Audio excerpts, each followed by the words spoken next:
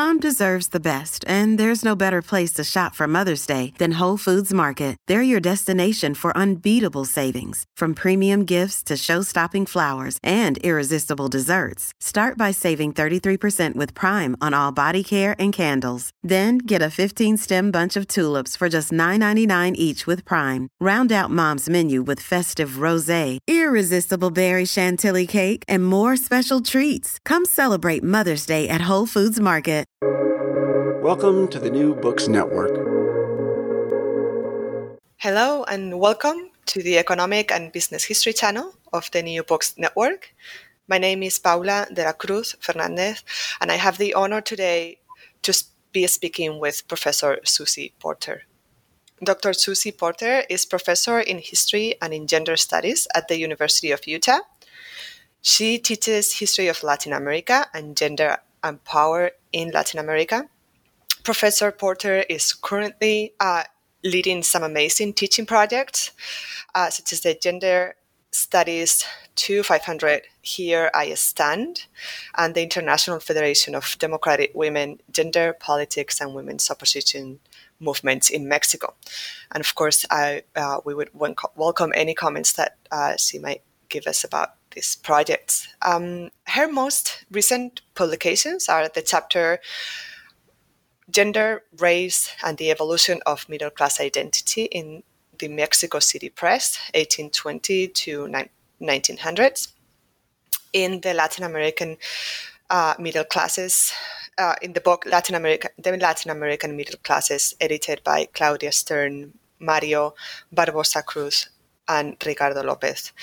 And I also want to mention a very interesting publication is Digital Gender Collections at the Rosario Castellanos Library of the Universidad Nacional Autónoma de México, which is published in the Latin American History part of the Oxford Research Encyclopedia, which is a great resource to get a sense of this of main collections like the one that you write about.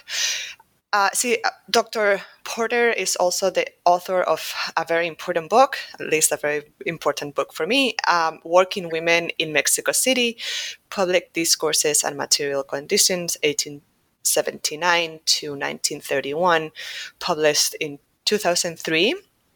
And in today's podcast, we will be talking about her most recent book, From Angel to Office Worker, Middle-Class Identity and Female Consciousness in Mexico, 1890 to 1950.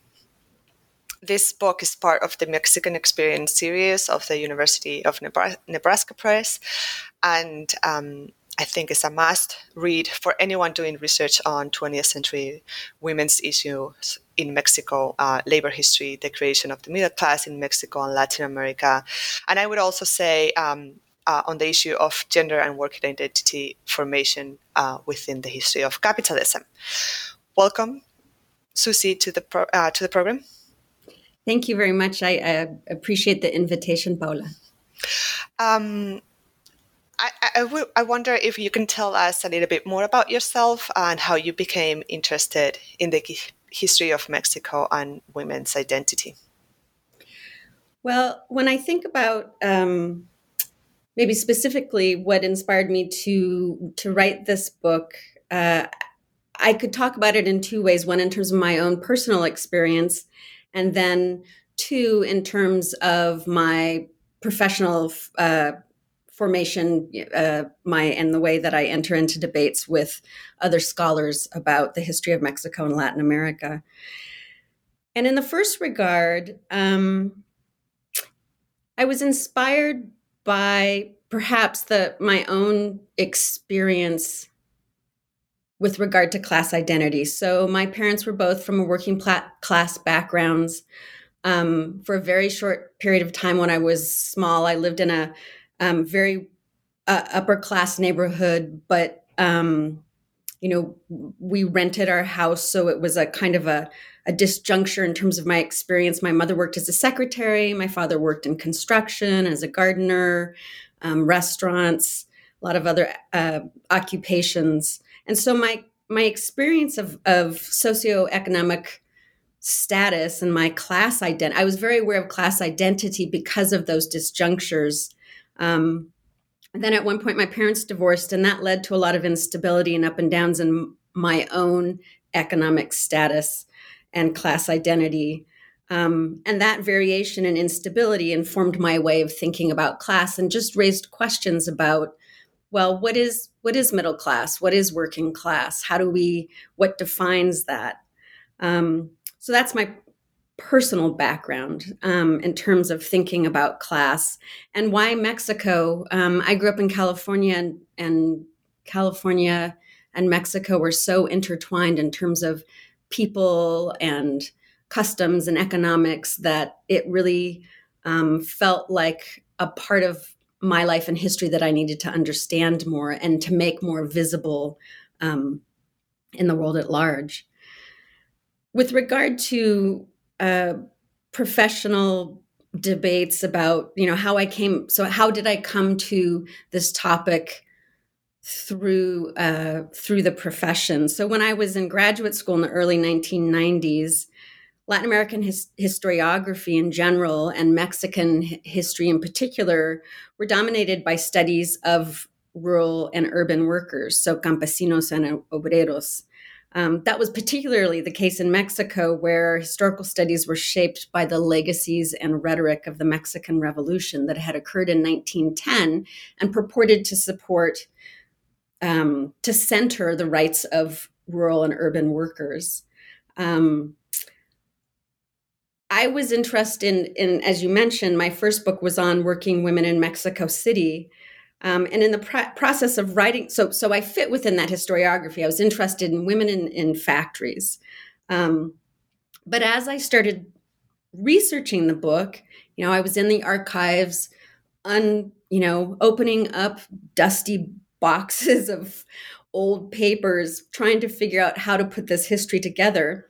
I would come across information and had to make a decision about what was going to be in that book about working women and what wasn't. So are seamstresses, working class or not? Well, some of them work in factory-like conditions and others worked out of the home.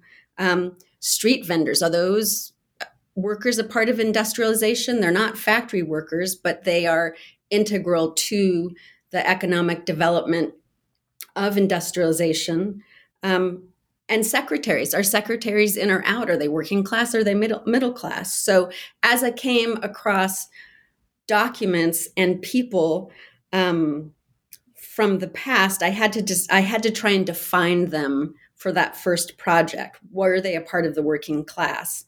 And so it brought me to those questions that I said I was also thinking about personally, about how do we define class identity? And the other reason I came to this topic was, in a way, it's kind of a political project, a personal, that comes from my personal politics, which is to say, and most of us are workers. I might be a professor, someone else might be a high-level manager in a company, but we all work. We all spend most of our day at work. Of course, there are differences in our status, in our access to power, what we get paid, the conditions of our labor.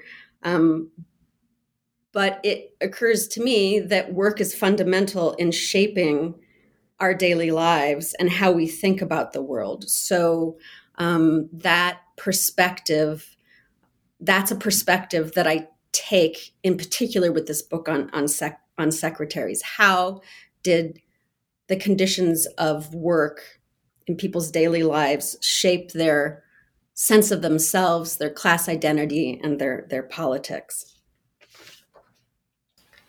Thank you. That was wonderful introduction. And in a way, you already start talking about secretaries and why secretaries.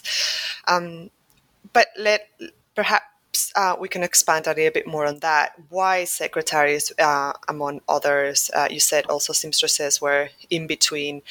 Are all secretaries, is being a secretary definitely a middle class position? Well, so The book, obviously, the answer to that question is going to change over time because context is important. What is the larger context of the workforce, the job options? What's the larger context of how people are thinking about class, and what's the relative value of those wages? So, in the late 19th century, when women in Mexico City began working in offices, that office work was very much thought of as a middle class occupation. And it was thought of that way for a few reasons. Most of the women, in order to, well, the work was associated with education, right? So women sought out a degree to be able to enter into office work. So that connection between education and office work marked it as middle class. Right. There was a history of thinking of government jobs as middle class. So in the late 19th, early 20th century, when women took to office work, it was thought of as middle class. It's not in a factory. It's inside. It's associated with people wearing suits and hats, not with overalls.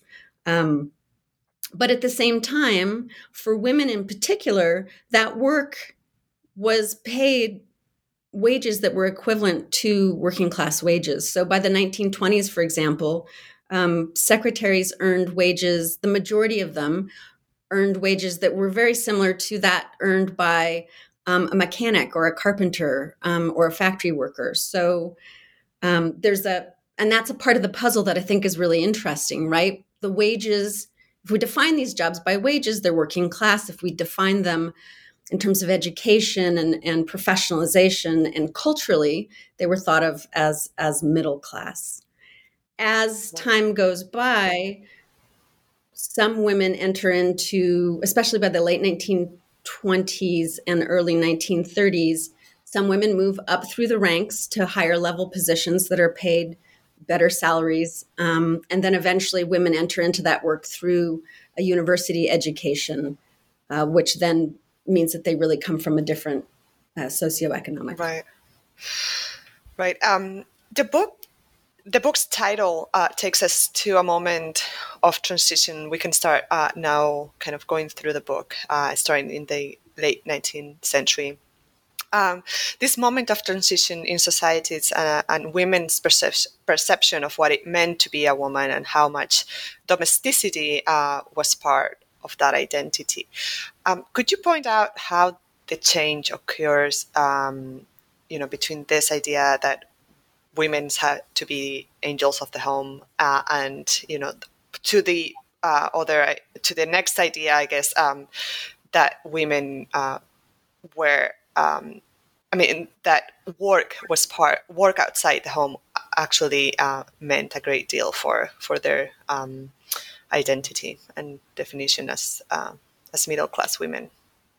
Right. So you referred to the title of the book, From Angel to Office Worker, and that title is meant to signal the shift in some of the essential components of women's identity as middle class. So in the late 19th century, middle class identity held women's location in the home as central. So middle class women reigned in the home. They took care of children. They took care of food preparation, of clothing. Their productive role was centered in the home, and that the middle class identity at that time held women's domesticity as a key marker of that middle classness, if you will. But then there are shifts in the Mexican economy in the late 19th century, so that middle class households found themselves in increasingly difficult circumstances. And this is an area that there's still a lot of research to be done, but we do know that the federal government had favored large-scale agricultural and industrial production to the detriment of the poor and middle, sort of working class and middle class. And that by the late 19th century, there was a decline in occupations historically available to the middle class. There was a decline in their purchasing power. The newspapers are full conversations about the suffering of the middle class, people not being able to buy the kinds of clothes they think are appropriate, having to stretch their household incomes to pay for education. The other thing that happened was that the relative value of women's labor in the household changed. So the things that women used to produce within the home increasingly could be purchased as consumer goods, which means then that middle-class households needed currency. They needed money to be able to purchase those items. And so in order to maintain a middle-class lifestyle, more and more women needed to leave the home and work outside of the home. So there's this crack then in that the primacy of domesticity, and women leave through that. Women exit the domestic sphere little by little through that crack, that need for income for households. And so what you had then was over time, so a shift in the role of domesticity in middle class identity. And if in the 1900s, 19-teens, what was acceptable was for daughters to leave the home and work, by the 1920s, women, it wasn't just young women before they got married who were leaving the home to work in offices, but more and more it was working mothers as well. The conversation emerged about that. And I think part of your question was about continuity, right? About what are some of the continuities? Right. And I think that domesticity, in fact, is one of those continuities. So domesticity continued to be important for women's class identity, even when they were no longer, the angel of the home, which is to say that instead of discussions about the centrality of women in the home, the discussion was about, well, why are women going outside of the home to go to a secretarial school? Well, it's to get an education, but they'll get married and won't go to work. Or you saw conversations in the 1920s, women saying, I wish I could stay home with my children, but I have to leave the home and work. And so, Eve, I think what you see there is that domesticity continues to be an anchor. The very reference to domesticity continues. It's just decentered. The sort of place of domesticity and the configuration of factors that defined women's class identity shifted. Thank you. I think that is really interesting, the centrality of domesticity and perhaps later we can still talk about that centrality in today's, identity. And in that sense, also domesticity also influenced the way or shaped what was the type of work that was available for women, right? In even not working class women, but even middle class women. What did this office work imply? And I'm guessing the question also kind of, was it the same office work for men and for women, or and what is the kind of the space that they are creating in the office for women that is as opposed to men? Yeah, so obviously there would be several factors that shape the work options that people had, and then what kinds of work that they could take. And taking a little bit of a step back, it's important to think about the role of race, of, as you say, women's status as mothers or not. When does this work enter into their life trajectory in terms of motherhood? And women had historically in Mexico in the late 19th century, by and large, middle-class women had avoided working in public spaces, right? So public space had been identified with indigenous and mestizo peoples in particular. So street vendors, the seamstresses and domestic workers that transited the streets, because domestic work was in fact the primary occupation for women if we were talking globally. So these jobs, it's difficult to get at the question of race, but the women who take office jobs, there's a way that it's associated with whiteness, right? With a level of ethnic, with respectability that's defined in terms of education, but also in terms of race. And yet, as I said, those jobs were not very well paid in the beginning. You even had incidences of women who would take an office job and they didn't even get paid. It was the promise of getting a permanent position that encouraged them to take a job without pay, hoping that it would become a permanent position. But it was sought after enough that they would do that. But then I think the other thing that this kind of work offered women is that in the 1920s, there was just an absolute boom in office jobs. So Mexican Revolution broke out in 1910. By 1917, some of the violence associated with the revolution is winding down. The government or the sort of dominant forces come together to write a constitution in 1917. And there are all sorts of promises that were made by revolutionary leaders and programs that were established or promised in that Constitution of 1917. So by the 1920s, there's a massive expansion in the bureaucracy to carry out the literacy campaigns that were promised, to carry out the regulation of industrial development, to the Department of Labor to negotiate labor conflict, and on and on. And who's going to do that work, right? Somebody's got to type. Someone's got to take notes. Someone has to type up the notes. Someone needs to do the duplicate correspondence. Someone has to file all those papers.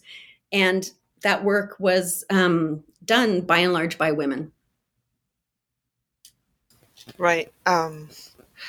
Wonderful. So you already talked a little bit about the kind of the next transition, which was marked by the revolution. And another important topic in your book is the women's movement and organization. So in chapter 3, I was fascinated by the experiences you bring up of women writers and how they spoke of their work and their efforts for organizing. And so can you talk about Maria Cárdenas and Leonor Judge, and what were their venues of expression? What were the women's venues of expression at this time? Educated women, of course, and how they talk about their changing roles after the revolution. Sure. So a little bit of context, and then before I jump into those specific women that you mentioned. As I mentioned in the book, the 1920s is a time period when women really have one foot in the past and one foot in the future. It's an important moment of transition, and different historians have started to write about that one. Mary Kay Vaughan and Maria Teresa Fernandez Aceves, among many others. An example of this moment of transition would be Gabriela Mistral, who is from Chile, but who spent time in Mexico City. And Mistral wrote Lecturas para Mujeres, Readings for Women in 1924, that really celebrated women's domain as one rooted in the domestic sphere and lamented the possible loss of associated values if women were to seek work outside of the home and just left to seek work outside of the home. Mm-hmm. And while she's celebrating female domesticity and sweetness and self-sacrifice and all these female qualities, she herself is trailblazing professional life for women at the time. writing about education, involved in educational reform in Mexico. There was a vocational school that was named after her. So she, in a way, epitomizes that transition, right? That one foot in the past, foot in the future. There were also changes in the move for women's vote. There have been a lot of books written on the suffrage movement in the 1920s. Ana Lau, Mercedes Zuniga, Gabriela Cano have all written on this topic. And that movement for suffrage began as a state-by-state movement. And in 1922, you have the beginning of states giving women limited suffrage. Yucatan in 1922, Chiapas the following year. So there are cultural changes going on. There are changes in women's legal status, the changes associated with the revolution, as I mentioned, and we can talk about that more. But that's the context for the specific women that you mentioned, Leonor Lack and Maria Rios Cárdenas. Rios Cárdenas was born into a middle-class Mexico City family in the late 1890s. She eventually studied at the National School for Advanced Studies, where she obtained a degree in Spanish literature and language. And she became one of the most prominent writers, publishers, and feminists who worked tirelessly in favor of women's inclusion in Mexican political life, including for women's vote. She published a newspaper called Mujer, Woman, in 1923 to 26 that was self-proclaimed as a feminist newspaper. She, the year before that, had written a short novel, Atavismo. And in those projects, those publishing projects, she did a couple of things. One, she brought together networks of women to talk about women's issues through that newspaper in particular. And then in her novel and also in the newspaper, raised a lot of really important issues for working women at the time. She published articles on sexual harassment in the workforce. So that's one important early conversation that appeared in her newspaper. And in that novel, Atavismo, she levels this amazing critique of the way that economics and earning power and class position serve as the foundation for inequality between men and women. Inequality, not only economic, but sexual as well, right? So this book, Atavismo, tells the story of a young woman, Antonina, who works as a secretary, or in some sort of clerical position in a factory. And she ends up having a relationship with the son of the man who owns the factory. And the book points out the way that this woman who's a clerical worker and this man who comes from a privileged class position, come to relationships from radically different positions of power, both class, but also psychological power, and in terms of dating. So it's a story of a conquista, of a man who, woos a woman, sleeps with her, although that's mentioned in veiled terms in the early 1920s. Antonina ends up pregnant and alone. He dumps her, and she ends up getting married to someone else to cover up the shame of that pregnancy out of wedlock. Now, the idea of having to get married to cover up a pregnancy is we might judge that from the perspective of now as being, not particularly forward-looking. But the book, by pointing out the inequality, the way socioeconomic inequality shapes dating relationships, That was very forward thinking of Rios Cardenas in that work. With regard to Leonor Lack, she also is an important figure. Originally from Barcelona, she immigrated with her family to Mexico when she was in her early teens. She and her sister Guillermina both went to a secretarial school and became important figures within the Mexican federal administration, and important in the women's movement. And Lack is one of the most, she's a beautiful writer and one of the most clear voices that questioned the primacy of marriage and motherhood for women and advocated for thinking about the rights of working women and thinking about motherhood as an actual experience, not something that was idealized. And I have here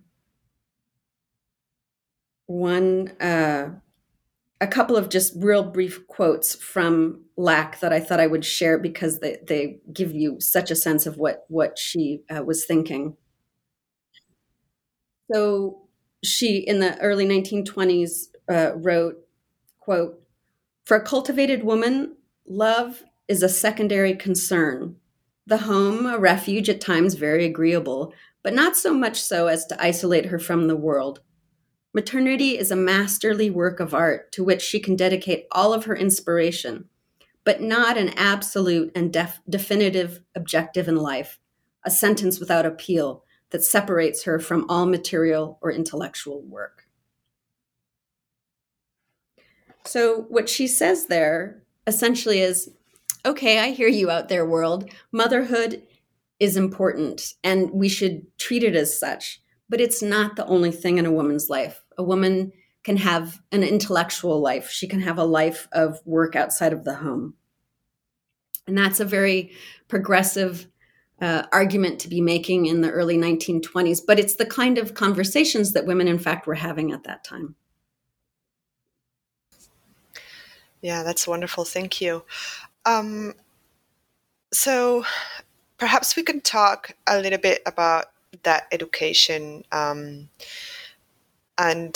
you've mentioned it already. Talk a little bit more about commercial education, how it changed between the early 1900s and 1940, and what was the curriculum for a woman to become an empleada pública. And I was wondering if this curriculum certification would also allow you to work in a corporate space, but and once they were there, once they were already in the administration, what sort of credentials or networks help them improve their position, help them move up, if they did? Yeah, so there's a lot of questions to unpack. Then I'll answer them briefly, and if you want to follow up on something specific, please let me know. So the book covers a lot of a long period of time, 60 years. So there were changes in women's education during that time, commercial education, and what that meant for the workforce. So in the 1903, the government establishes a commercial school, a secretarial school, called the Miguel Lerdo de Tejada Escuela Comercial para Señoritas. So it's named after Miguel Lerdo de Tejada. It's a school for young women, señoritas. And it was an opportunity by the time that school opened, teaching, which had been one of the very few opportunities for middle-class women to work outside of the home. The conditions of that work had been in decline, and opportunities were a bit restricted for women.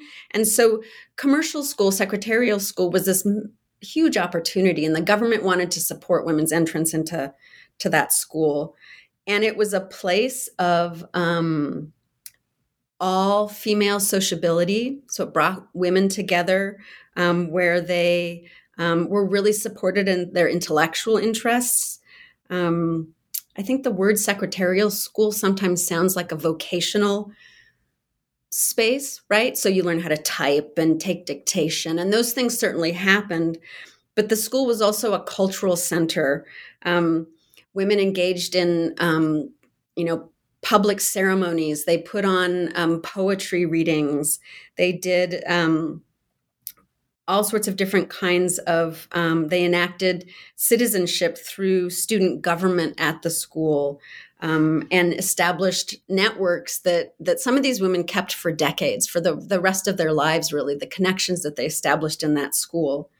And then after the revolution, those official government schools continued to be a space that was very closely associated with the government and the center of political power. So when the Mexican federal government engages in the 1920s, a literacy campaign, an anti-alcohol campaign, women at those schools, among others, were central. They were the ones who went out and helped. They were part of that group of people who went out and helped educate people who didn't know how to read in poor neighborhoods or work in these anti-alcohol campaigns. So they became a part of that official political culture as well.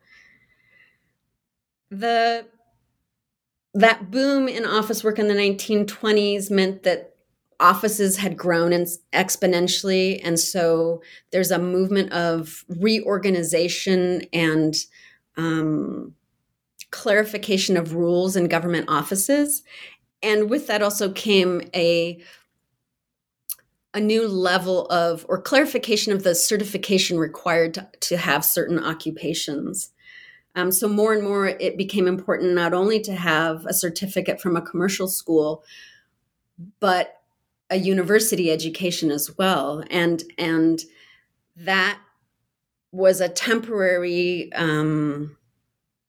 barrier for some women, right? Because they weren't attending university in large numbers in the 1920s. I think maybe if I've lost a part of your question there. The second part, like how would you, once you're there, once you are, part of the administration as an office worker, as an empleada pública, what were the options from there? Right. So early on, then there's a lot of fluidity and mobility. You might have someone who was trained as a secretary, working as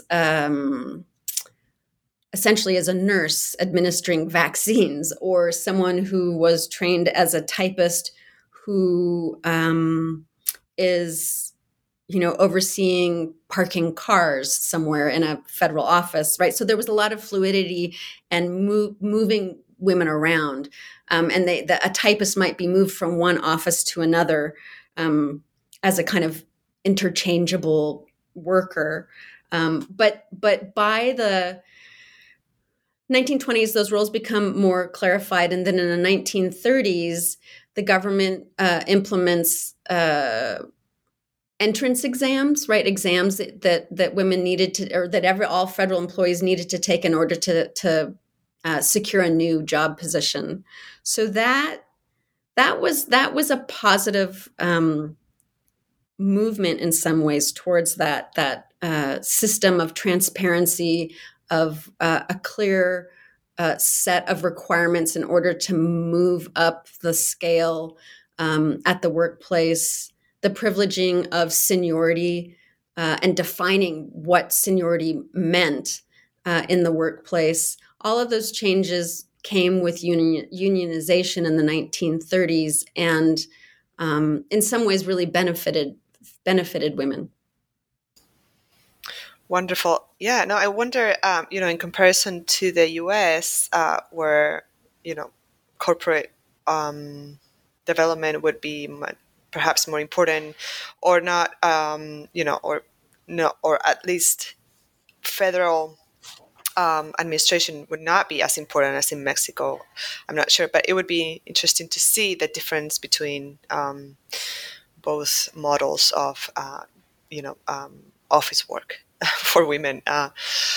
But let's go to the next question, which is about inequality, and also, I'm going to connect it to the suffrage movement and how women claim their rights. In your book, you argue that inequality in the workplace reinforces larger societal inequality, and I wonder if you could discuss that a little farther, and how how secretaries played an important role in the larger Mexican labor movement and in the suffrage movement. So the question's not about the inequality they faced at work, but rather about the suffrage movement. Is that right? Right. I mean, how they connected, work with their political rights. One of the arguments that I make in the book is for the centrality of working women in the Mexican suffrage movement. Oftentimes we think of suffrage as a middle class concern, and Mexico's a little bit different in that regard, because there's an acknowledgement of the role of working women as in obreras. But in fact, we haven't really pinned down the role of factory working women in the suffrage movement. It's that association comes more from the claims that middle class women made as to who they were representing. And what I argue is that there's a significant part of the Mexican suffrage movement that was in fact a labor movement. It was made up of these women who worked for the federal government as secretaries and typists and filers and receptionists, who saw the inequality, the way that they were treated differently from men, that their wages were lower than those of men. And that's a little complicated, because in the federal government, each job has a set salary or wage regardless of gender. But because of the way that old boy networks shaped promotion, and preference was given to men for certain kinds of jobs, women faced a glass ceiling, a limit in terms of how high they could move up the ladder.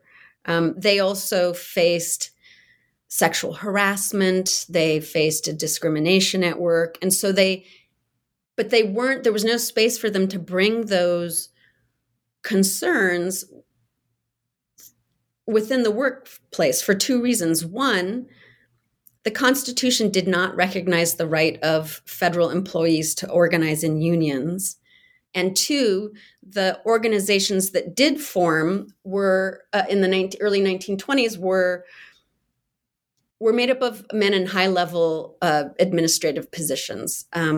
And so there was no space for these women to bring those labor concerns in those spaces. And so essentially what they did was they made those concerns the concern of the women's movement of the 1920s and then 1930s.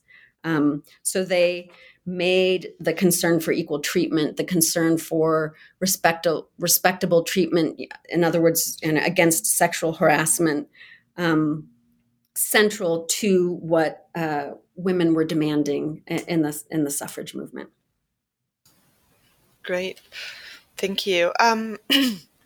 One thing that I love from your book, and I have the book, but I also took lots of scans. I made scans of the wonderful tables, because they show all this archival research through the different at the Secretaría de Educación Pública and other locations. And I was wondering if you could, there's one table that was very interesting, because it was about the different commercial schools and their enrollment, and then the actual attendance.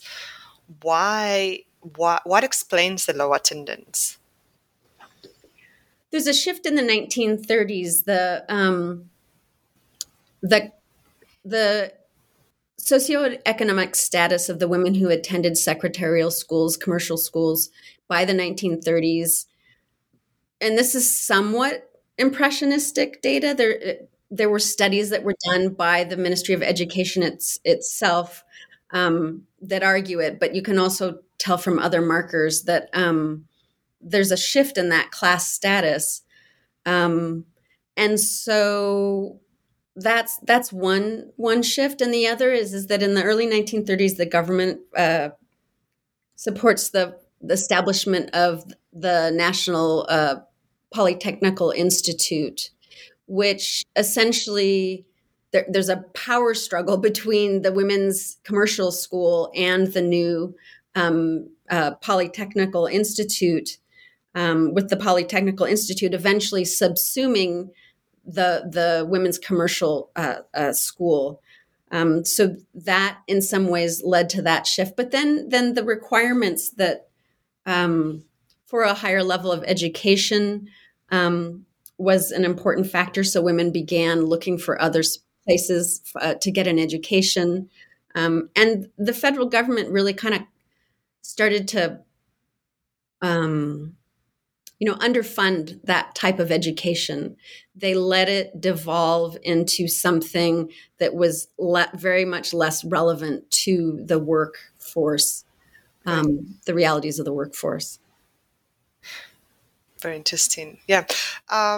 So perhaps following that last question about sources and methodology, could you tell us about your research process for this book? How the list of archives that you visited is, of course, not impressive in that that's the work of the historian, right? And but how did it work? How where did you start, and what led you to the next archive or source? And how do you look at sources? What did you take from these various very large spectrum of sources, from novels to periodicals to, again, administration offices that produce lots and lots of bureaucratic papers?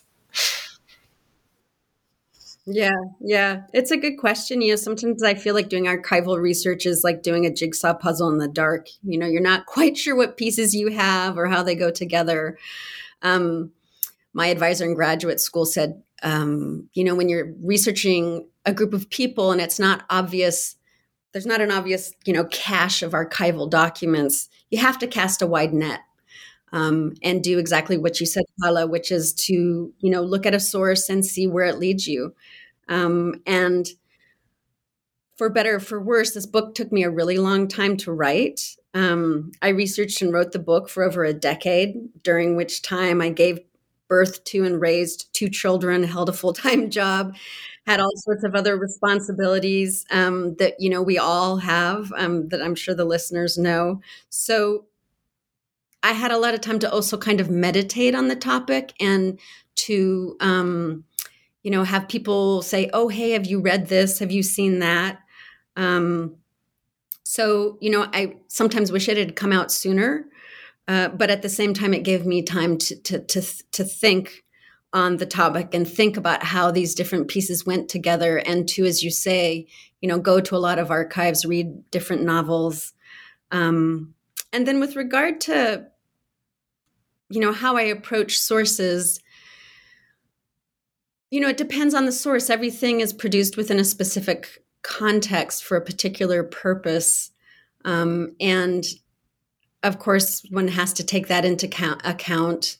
I think of novels as an important source for a perspective on a particular historical moment. And of course, the novel can't be thought of as a documentary, or evidence of something that in fact happened, but it is evidence of what an author intended to communicate. So that was a really important part of the research. One of the things I love about this book is thinking about the way, nobody's talking about the canon of, books and articles written by secretaries. And yet there were some powerful thinkers. These women had, some of them had access to important literary circles. They were able to publish articles, publish books. And that the insight of those writers, their voice was particularly compelling to me, and shaped the way I approached a lot of the sources as well. Wonderful. No, I really enjoyed the really diverse group of sources, because I think that's also what makes your book more compelling, is that you can grab at that whole cultural context that is part of that one thread. So, is there anything else you'd like to say before we wrap up the interview? Sure. I guess I would say thank you to you for the interview and the opportunity to make this history visible. I think it's important to understand that, when we see Mexican feminists today spray painting monuments and protesting in the streets against violence against women, against sexual harassment, that there's a long history to that activism and to women trying to make visible the kinds of abuse that they're subject to sometimes. And it doesn't that history of mobilization doesn't just date back to the 1970s, but back to the 1920s. That women denounced sexual harassment in the workplace. That they were talking about inequalities in the workplace, about the glass ceiling, and that there's a history of activism that we can be proud of, but we can also be angry that this is a conversation that's been going on for almost 100 years now, and that these issues have not been, completely addressed. Mexico has made incredible progress and advancements, but in Mexico and in the United States, we have a long way to go. We have a long way to go in acknowledging the role of women in childcare at the same time that they're participating in the workforce. We have a long way to go in making parenting and work compatible. We have a long way to go in terms of how we address sexual harassment in the workplace. I could go on, but I think yes, you get my point. I can absolutely, I can totally agree. And especially, as you said before, 10 years seems right when you have children, and when you have a house too, to work at too. Thank you so much, Professor Susie Porter, for being here with me today. Thank you so much for the interview. It was a real pleasure. Thank you all for listening. This is the New Books Network, the Economic and Business History channel, and your host, Paula de la Cruz Fernandez. I hope you keep listening.